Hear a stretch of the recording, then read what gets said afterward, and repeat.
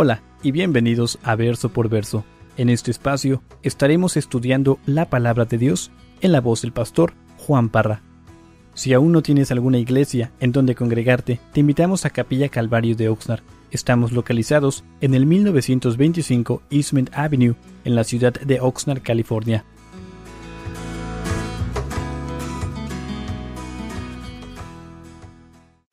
Hermanos, empezamos el capítulo 8 de Mateo hace un par de semanas. Y hermanos, en el capítulo 8 y en el capítulo 9 de Mateo, vemos de que ahí, si ustedes quieren fijarse, ahí se encuentran 10 milagros. En sí, tal vez poquitos más. Hoy voy a mencionar uno que no son parte de esos 10, pero que para mí es un milagro, es el milagro de milagros. Pero vemos ahí mencionados 10 milagros que hizo nuestro Señor Jesucristo. Y vemos de que estos milagros que Él realizó, por cierto, ya hemos visto casi la mayoría de ellos. Hemos visto 6. Vemos la gracia de Dios, vemos la gracia de nuestro Señor Jesucristo hacia personas despreciadas. Esa gracia de parte de nuestro Señor Jesucristo hacia estas personas no solamente despreciadas, sino rechazadas. Ahora, yo no sé si tú te has sentido de esa manera en algún punto de tu vida donde te sentiste despreciado, rechazado por la sociedad, tal vez por tu familia, por tu esposo, tu esposa, tus hijos. Pero Jesús llega con estas personas y Él demuestra gracia, una gracia incomprensible. Si tú eres un hijo de Dios, si tú has llegado a la presencia de Dios y te has humillado y le has rendido tu vida y le has pedido perdón, tú conoces esa gracia derramada sobre tu vida. Y esa gracia se derrama no solamente sobre tu vida, sino sobre tu hogar, tu matrimonio, tu familia. Y vimos, hermanos, de cómo Jesús llega. Al principio vimos, y hermanos, algo que no se había visto en aquel entonces. Él llega y dice que Él tocó a un leproso. Y recuerden que hablamos sobre los leprosos, de cómo su piel se estaba pudriendo, salía pus de la piel de estos leprosos. Y Jesús dice que llegó y lo tocó y lo sanó. Estos leprosos que fueron expulsados para que vivieran en su propia sociedad de leprosos, en su propia comunidad, tuvo un encuentro con Jesús. Jesús lo tocó y lo sanó. Y después vimos de que Jesús llega con un hombre romano. No sé si recuerdan ese milagro que Él hizo hacia ese romano, ese centurión. Hermano, los romanos eran despreciados, los judíos los odiaban, buscaban para matarnos. Había en aquel entonces judíos que buscaban a los romanos para matarnos. Eran despreciados. Y Jesús llega con este hombre romano y dice que simplemente dio la palabra y su criado fue sano. No sé si recuerdan esa historia. Sí, los romanos eran despreciados. Jesús sana a este criado de este romano. Y después dice que Jesús fue a la casa de Pedro. Y dice que ahí estaba, ¿quién? La suegra de Pedro. Y dice que fue y tocó a la suegra de Pedro. Una mujer. Hermanos, en ese tiempo las mujeres eran despreciadas, consideradas como un objeto simplemente ¿de qué? De placer, sirvientas. Y Jesús va y sana a esta mujer. Algo increíble. Y después vimos de que Jesús dio paz. Ahora, yo no sé si tú necesitas paz en tu vida, pero vimos cómo Jesús le dice a sus discípulos, súbanse a la barca y vamos al otro lado. Y se suben a la barca y dice que cuando iban en el mar de Galilea se levantó una tormenta, una tempestad. Y dice que los discípulos estaban asustados, temerosos. Y Jesús les dio, ¿qué? Les dio paz. ¿Por qué? Porque calmó su tempestad, calmó su tormenta. Y es lo que hace Jesús. Y al llegar a la ribera, dice que al llegar al otro lado, ¿quién le dio la bienvenida? Esos dos hombres endemoniados, los endemoniados de Gadara. Y dice que Jesús les dio paz a esos dos hombres. Esos hombres desnudos que se cortaban, que vivían en las cuevas, que vivían ahí en los sepulcros, que habían sido encadenados por los hombres.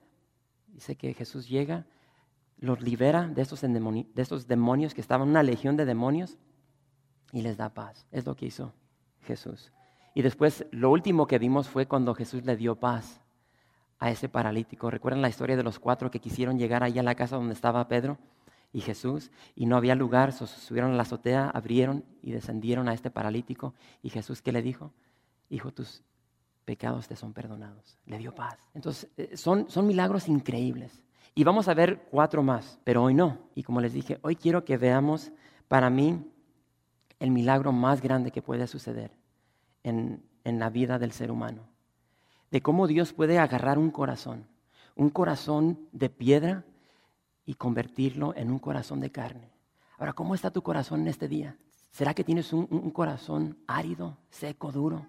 Dios quiere agarrar ese corazón y ablandarlo, cambiarlo, darle vida, darle esperanza, darle dirección, propósito. Y es lo que vamos a ver con este hombre con el que se va a encontrar Jesús. Así es que si ya están ahí, Mateo capítulo 9, bueno, todos están ahí. Y dice Mateo capítulo 9, verso 9, dice, pasando Jesús de allí, vio a un hombre llamado Mateo. Recuerden, Mateo significa regalo de Dios. Pasando Jesús de allí, vio a un hombre llamado Mateo que estaba sentado al banco de los tributos públicos y le dijo, sígueme. Y se levantó y le siguió. Aquí tenemos, ahí nos vamos a detener, aquí tenemos a este hombre, se nos dice que se llama Mateo, regalo de Dios, pero su nombre, como encontramos en el Evangelio de Lucas, su nombre era Leví.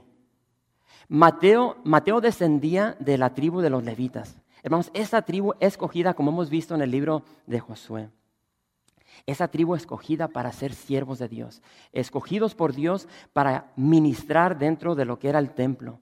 Eran los que llevaban a cabo los sacrificios, eran los que adoraban. Ellos se encargaban de todo. En el tiempo del tabernáculo, eran los que se encargaban del tabernáculo. Mateo era descendiente de esta tribu, pero lo que vemos aquí es de que todo ha cambiado. Él ya no es un ministro, un siervo de Dios, de los levitas. Ahora lo vemos sirviendo, lo vemos ministrando para la nación que había oprimido a los judíos. Ahora es un siervo, un ministro de los romanos. Y es lo que estamos viendo aquí, hermanos. Por tanto, hermanos, la vida de Mateo y de todo publicano era una vida difícil, porque esta decisión que ellos habían tomado los apartaba de todo lo que era la vida para el judío en aquel entonces. ¿Sí? Ellos no podían ir al templo y sacrificar. Ellos no podían ir a la sinagoga y aprender y adorar. Todo lo que era vida para un judío se les quitaba, se les había quitado. Y yo no sé si recuerdan cuando hablé sobre lo que era un publicano. Pero rápidamente, un publicano era lo que es el día de hoy el IRS, los que recaudan impuestos. Y hermanos, si ustedes empiezan a estudiar concerniente a los romanos, los romanos eran bien sabios. Ellos tenían todo bajo control. Es por eso que ellos dominaron todo el mundo. Los romanos llegaban a una ciudad, aquí estamos viendo Capernaum, y ellos veían lo que la gente trabajaba, el producto que ellos trabajaban en esa área. Entonces, basado a eso, ponían a personas que empezaban a investigar qué es el producto que trabajaban, cuánto producto salía de esa región y cuánto dinero podían sacar. Entonces, lo que ellos hacían era agarraban a personas y les decían, ven y trabaja para mí, y es lo que hacían los romanos, y les decían, por ejemplo, Mateo, quiero que tú saques $10,000 de esta área, de Capernaum, y quiero que me des $10,000 de esta área, porque ellos sabían lo que ellos trabajaban y lo que salía de esa región. ¿Qué es lo que hacían los publicanos? Bueno, ellos empezaban a recaudar sus impuestos y ellos sacaban más de lo que les pedía Roma. Si Roma les pedía 10, ellos sacaban 15,000 y esos 5,000 eran para ellos. Es por eso que eran hombres ricos, de mucho dinero. No sé si me están entendiendo. Y la cosa es de que Roma no exponía qué es lo que les iban a poner impuestos. Ellos no sabían dónde iban a pedir taxis o impuestos. Ya estoy aquí hablando inglés. Impuestos, ¿sí? Entonces, estos publicanos ponían impuestos de tantas cosas. Y he escuchado que por cada rueda que tuviese tu carreta, había un impuesto. Cada pescado que sacabas, impuesto. Entonces, y aquí nos podemos meter concerniente a lo que hace Jesús. El viernes vimos concerniente a cómo Dios le dice a Gedeón, tío, ¿qué? Tienes 32,000 hombres, el enemigo tiene 135, Gedeón tienes muchos, haz esto. Y ahora esos 32 se fueron a 10,000. Y Dios le dice, tienes muchos hombres. Y de 32,000 hombres se fueron a 300. Y uno se rasca la cabeza y dice, Señor, ¿por qué haces esto? Bueno, es lo mismo aquí. Dios escoge a Mateo, un recaudador de impuestos, un hombre que le había recaudado impuestos. La mayoría de los discípulos eran pescadores. Y Mateo les había cobrado tanto dinero a estos pescadores. Y ahora Jesús lo escoge y lo une con los discípulos. ¿Sí? Y Y lo cierto es que dentro de la iglesia hay personas que no podemos ver ni en pintura, ¿verdad? Es la verdad. Sí, no somos cristianos en muchas áreas de nuestras vidas. Y hay personas que, híjole, los ves y mejor le doy por acá y te sale otro por ahí. Y eso no es lo que nos manda Dios. Y vamos a hablar sobre eso. Y ahora Dios agarra a este recaudador de impuestos y lo avienta con estos pescadores. Imagínense. Híjole, estaba dura la situación ahí. Y uno dice, ¿por qué está haciendo Dios esto? ¿Por qué Jesús está escogiendo a estos? Porque Dios tiene todo bajo control. Pero vemos aquí, hermanos, de que Dios escoge a este Mateo, a este Leví. Y hermanos, estos publicanos, Mateo, considerados traidores en la nación judía. Mateo era un hombre marginado por los judíos, odiado, un hombre despreciado. Era un hombre en sí cansado de la vida. Un hombre perdido, un hombre, aunque tenía mucho dinero, materialmente, monetariamente estaba bien, pero había un vacío en su ser. ¿Y qué es lo que le hacía falta? Aceptación. Hermanos, tú puedes tener dinero, tú puedes tener una gran casa, tu trabajo, pero si no tienes amistades, lo que realmente es una amistad, empieza a llegar a tu vida una soledad. Ahora imagínate este hombre cómo vivía, rechazado religiosamente por su cultura, por su familia, por el resto de los judíos. Él necesitaba aceptación, él necesitaba amor, él vivía una vida afligida. Yo no sé si tú has vivido una vida de ese índole, pero esa era la vida de Mateo, una vida afligida. Y no sé si recuerdan esas palabras que compartí con ustedes que escribió Carlos Spurgeon. Carlos Spurgeon dijo, Dios consigue sus mejores soldados en el campo de la aflicción. Y es tan verdad eso. Y lo vemos aquí en la persona de Mateo. Y quiero decirte, tal vez tú estás aquí en esta noche y tal vez tú te sientes así como se sentía Mateo. Tal vez tú te sientes afligido. Tal vez te sientes como que tu vida no tiene dirección, no tiene propósito. Tu vida es una vida despreciada por la mayoría de las personas a tu alrededor. Tal vez eres odiado, tal vez odiado por tu esposa, por tu esposo, por tus seres queridos, por tus hijos. Tal vez te sientes solo. Tal vez tu vida está llena de soledad. Necesitas amor. ¿Quién no necesita amor? ¿Quién no necesita un abrazo, un beso, una sonrisa? Y quiero decirte que hay una invitación para ti. Porque así como le dijo Jesús a Mateo, Él te dice en esta noche, digo que sígueme. No me importa qué está sucediendo en tu vida, simplemente sígueme. Ahora, la pregunta es, ¿qué vas a hacer con esta invitación? Porque hoy te la hace Jesús. Jesús te dice en este momento, sígueme. Yo voy a ser profeta por 2 segundos y voy a proclamar la palabra de Dios. Jesús te está diciendo, sígueme. Dios te está diciendo, sígueme. ¿Qué vas a hacer con esa promesa que Dios te da en este día, en esta tarde? ¿Vas a responder? Y fíjense que aquí vemos, hermanos, aquí vemos la humildad de Mateo. Y tal vez te estás diciendo, humildad, yo no veo humildad aquí en lo que hemos leído. Ahí dice simplemente de que Mateo se levantó. Porque ellos se sentaban, tenían sus registros y todo lo que llegaba lo anotaban. Y cuando Jesús llega y le dice, tío, que Mateo, sígueme. Recuerden, Mateo escribió este evangelio. Si te vas a Lucas describe con más detalle lo que sucedió aquí. Y Lucas nos dice de que cuando esto sucedió, que Mateo lo dejó todo. Dice, y dejándolo todo, se levantó y lo siguió. Ahora yo pregunto, ¿qué te está impidiendo hacer lo que hizo Mateo? ¿Qué te está impidiendo dejar todo y seguir a Jesús al 100%? Donde Jesús realmente no simplemente es llegar el domingo, sino que Jesús es parte de tu vida. Lunes, martes, miércoles, jueves, viernes, sábado, domingo. Y se repite. ¿Qué te tiene encadenado? ¿Qué te tiene encadenado para poder hacer eso? Donde vas a estar dispuesto a dejarlo todo. Carrera, cosas materiales, lo monetario. Y es lo que hizo Mateo. Algo increíble, hermanos. Y ahí está esa invitación de parte de Jesús.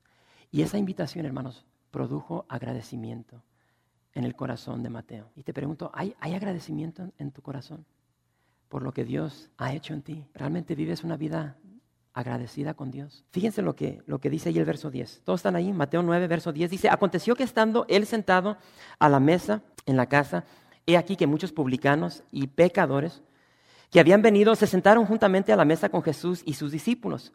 Cuando vieron esto, los fariseos dijeron a los discípulos, ¿por qué come vuestro maestro con los publicanos y pecadores? Al oír esto, Jesús les dijo, los sanos no tienen necesidad de médicos, sino los enfermos.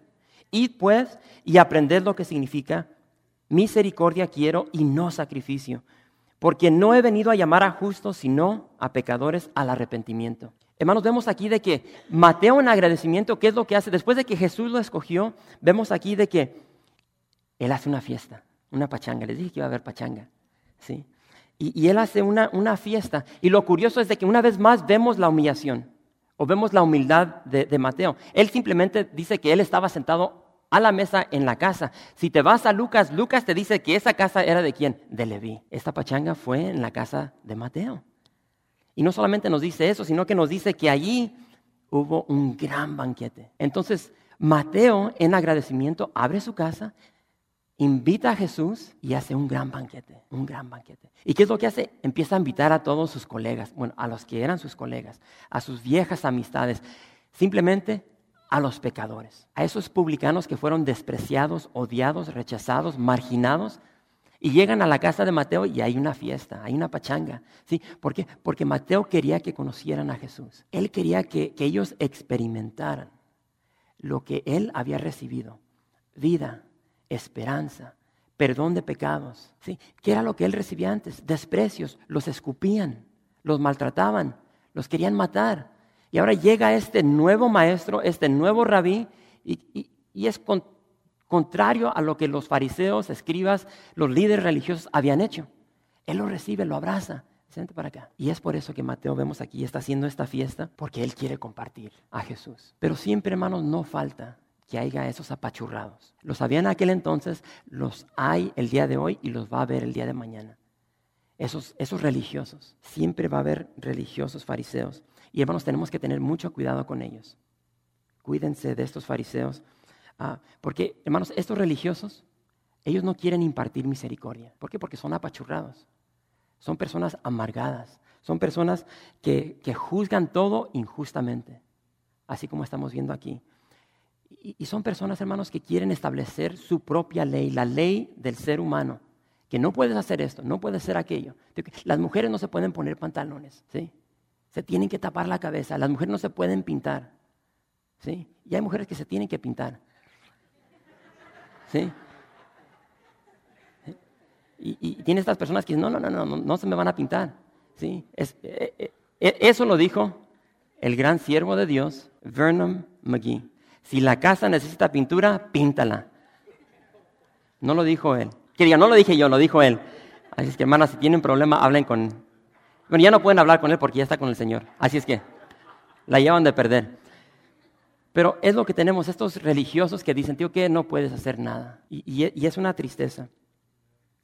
Sí, no puedes ir al cine, no puedes ver televisión, no puedes hablar con los pecadores. Y vemos todo lo contrario en la persona de Jesús. Jesús es nuestro ejemplo. Es el ejemplo que tenemos que seguir. Ahora, estos fariseos, por decirlo así, ellos pueden ver los defectos de todo el mundo y van a ver tus defectos. ¿Sí? Pero ellos nunca se pueden ver a sí mismos. Nunca se ven en el espejo, que es la palabra de Dios, y ver sus propios defectos. ¿Por qué? Porque Jesús dijo que tiene una viga atravesada en el rostro. Pero sí ven los defectos de todo el mundo. Y aquí los vemos en acción. Aquí los vemos en todo color y avientan el por qué. ¿Sí? Y no llegan con Jesús. Le dicen a los discípulos, ¿por qué? ¿Por qué come vuestro maestro con los publicanos y pecadores? ¿Por qué? Dice que Jesús, escuchando eso, les contesta, los sanos no tienen necesidad de médico, sino los enfermos. Y vuelvo a repetir, hermanos, estos fariseos nunca se autoexaminaron a ellos mismos. Jamás. Nunca veían el pecado que había en sus vidas. Ellos no se consideraban pecados o pecadores. O como dice Jesús, ellos no se consideraban enfermos. Por tanto, nunca fueron con Jesús, el médico, el gran doctor de doctores. Si tú no ves el pecado en tu vida, no necesitas ser perdonado. Es lo que estamos viendo aquí, estos líderes religiosos. Pero vemos de que, aunque ellos no veían eso en sus vidas, sin embargo, seguían yendo al templo y sacrificaban en el templo y carecían de algo, carecían de misericordia. Aunque iban al templo y llevaban su oveja, llevaban su vaca, no había misericordia. Y quiero decirles que el día de hoy, en la iglesia, hay muchos fariseos. Hay muchos fariseos. Y fíjense, estos son los líderes religiosos. Estos eran los que guiaban a la nación. Y Jesús les dice, Jesús les da tarea. Este nuevo maestro, este nuevo rabí, les dice a estos veteranos, ustedes están mal, les doy tarea. vayan y aprendan lo que significa misericordia quiero y no sacrificio. Hermanos, la palabra misericordia significa bondad, significa buena voluntad hacia los miserables. Y unido a ese significado significa no solamente bondad, no solamente, ¿qué más dije? Voluntad propia, voluntad, goodwill, significa el ayudarles. Y esa palabra es utilizada por Dios hacia nosotros. Es lo que Dios demostró con nosotros. Él fue misericordioso. ¿Por qué? Porque nosotros éramos miserables. Estábamos necesitados y Dios nos vio así como estábamos. Y Él llegó a nuestro rescate. Porque Dios no va a pedir de su pueblo algo que Él no ha dado. Y es lo que significa misericordia, bondad, buena voluntad hacia los miserables, hacia los afligidos. ¿Y qué es lo que hace Jesús aquí? Jesús les cita Oseas capítulo 6, verso 6. Y quiero que vayan ahí conmigo. Oseas capítulo 6, verso 6. Ya vamos a terminar y voy a desaparecer. Busquen Oseas 6.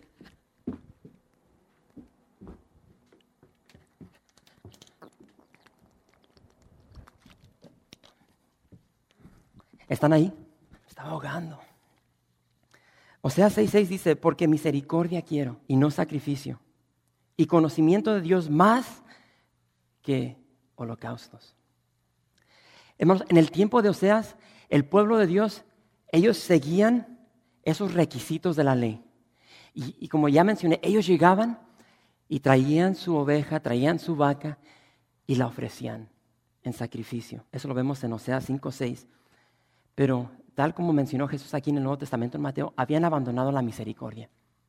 ¿Por qué? Porque no había conocimiento de Dios, porque no había verdad de Dios. Eso lo dice Oseas 4:1. Y en el tiempo de Oseas, en el tiempo de nuestro Señor Jesucristo y en nuestros días pasa lo mismo. En nuestro día hay tantas personas que llegan a la iglesia, personas religiosas que creen porque, ya llegué, ya cumplí con mi deber, ya llegué a la iglesia, ya cumplí con mi servicio semanal, ya cumplí al traer mis ofrendas, mis diezmos, ya levanté mis manos, ya adoré. Con eso es más que suficiente. Y es lo que hacían estos en el tiempo de Oseas, en el tiempo de Jesús, los fariseos. Pero no, hay ley. Pero lo que falta es el corazón de la ley. Y Dios dice, vayan y aprendan lo que significa misericordia quiero y no sacrificio. Ahora, bien sencillo, ¿quién somos nosotros el día de hoy? ¿Somos Mateo o somos los fariseos? ¿Quién somos? ¿Cómo tratamos a los Mateos que llegan a la iglesia, que llegan a nuestras vidas, ya sea a través de amistades, del trabajo? ¿Cómo los tratamos? ¿Los despreciamos? ¿Los insultamos? ¿Cómo tratamos a los leprosos de nuestros días? ¿Cómo tratamos a esos despreciados por la sociedad? ¿Cómo tratamos a los pandilleros? Cuando llega uno de los jóvenes ahí todos greñudos, con los pelos todos levantados, con los pantalones a media nalga, la palabra nalga es bíblica, para si me quieren comentar. ¿Cómo los tratamos a ellos? Los miramos o cuando llegan los jovencitos con aretes. Y muchas veces los tratamos como los fariseos. Los despreciamos y estamos haciendo exactamente lo que están haciendo estos fariseos, en vez de ser como Jesús y llegar a ellos y abrazarlos y amarlos.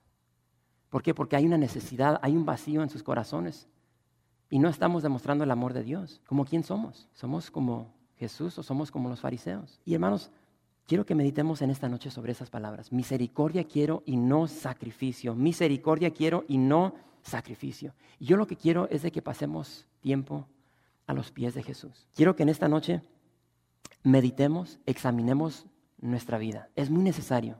Y tal vez tú estás aquí y tú eres como Mateo. Digo que tu vida ahorita está bien todo. Tú tienes mucho por qué estar agradecido. Y digo que si quieres hacer fiesta y llegar aquí y escoger un lugarcito aquí y simplemente adorar, alabar y darle gracias a Dios, lo puedes hacer. Porque quiero que pasemos tiempo haciendo eso. Tal vez tú has actuado de una manera como un fariseo y has despreciado a personas. Entonces quiero decirte que es tiempo de venir y ponerte a cuentas con el Señor. De llegar ante Él y decirle, tío, que Señor, perdóname. Y tal vez has sido un fariseo con alguien aquí dentro de la iglesia. Tal vez alguien te despreció, alguien te ofendió y no actuaste con amor, con misericordia. Mi deseo es de que pasemos lo que resta del servicio poniéndonos a cuenta. Y a veces es necesario humillarnos y aunque no fue tu culpa de que algo sucedió en una relación, de poder llegar con un hermano y decirle, tío, que perdóname. Yo necesito pedirte perdón. por algo que yo hice. Y a veces estamos con ese sentir, no, pues él me ofendió a mí, yo voy a esperar a que él venga. Y es hermoso cuando podemos llegar a una persona y humillarnos y decirle, Dios, que perdóname. Porque cuando hacemos eso, hermanos, llega una libertad a nuestra vida. Y llega la presencia de Dios de una manera especial donde nos llenamos de gozo, de paz. Tan necesario. O tal vez tú eres Mateo. Tal vez tú estás aquí en este día y te sientes despreciado. Te sientes marginado, como que a veces llegas a la iglesia y sientes como que no eres parte de la iglesia. Tío, que aquí me ven con mala cara. Tal vez tú necesitas en tu vida una esperanza, un propósito, dirección. Tal vez necesitas vida. Y yo quiero invitarte, si tú estás aquí y tú has llegado a la iglesia simplemente por decir, tío, que ya cumplí. ¿Sí? Como hacíamos antes, llegábamos a la iglesia y ya cumplí con mi deber.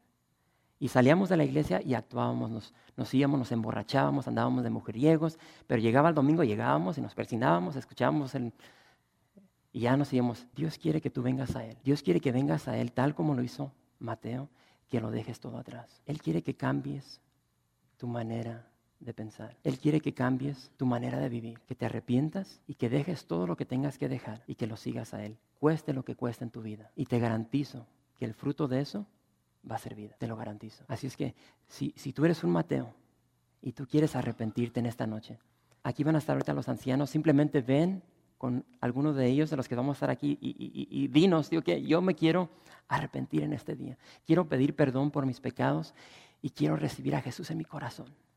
Yo quiero dejar este camino de muerte y quiero el camino de vida. Jesús dijo, yo soy el camino, la verdad y la vida. Si no tenemos a Jesús en nuestra vida, vamos hacia abajo, vamos directamente al infierno. Y lo bello de todo esto es de que es nuestra la decisión. ¿Sí? Jesús le dijo a Mateo, sígueme. Si Mateo no quería seguirle, ahí se queda sentado y no lo sigue. Gracias por visitar calvariooxnard.org. En este sitio web podrás encontrar información fresca cada semana, como los servicios previamente grabados, los cuales están disponibles para ti, para que los puedas escuchar en cualquier momento. Estamos seguros que este material será de gran edificación espiritual para tu vida y para tu familia. La visión de Capilla Calvario de Oxnard es ser como Jesús, aprendiendo y viviendo la palabra de Dios.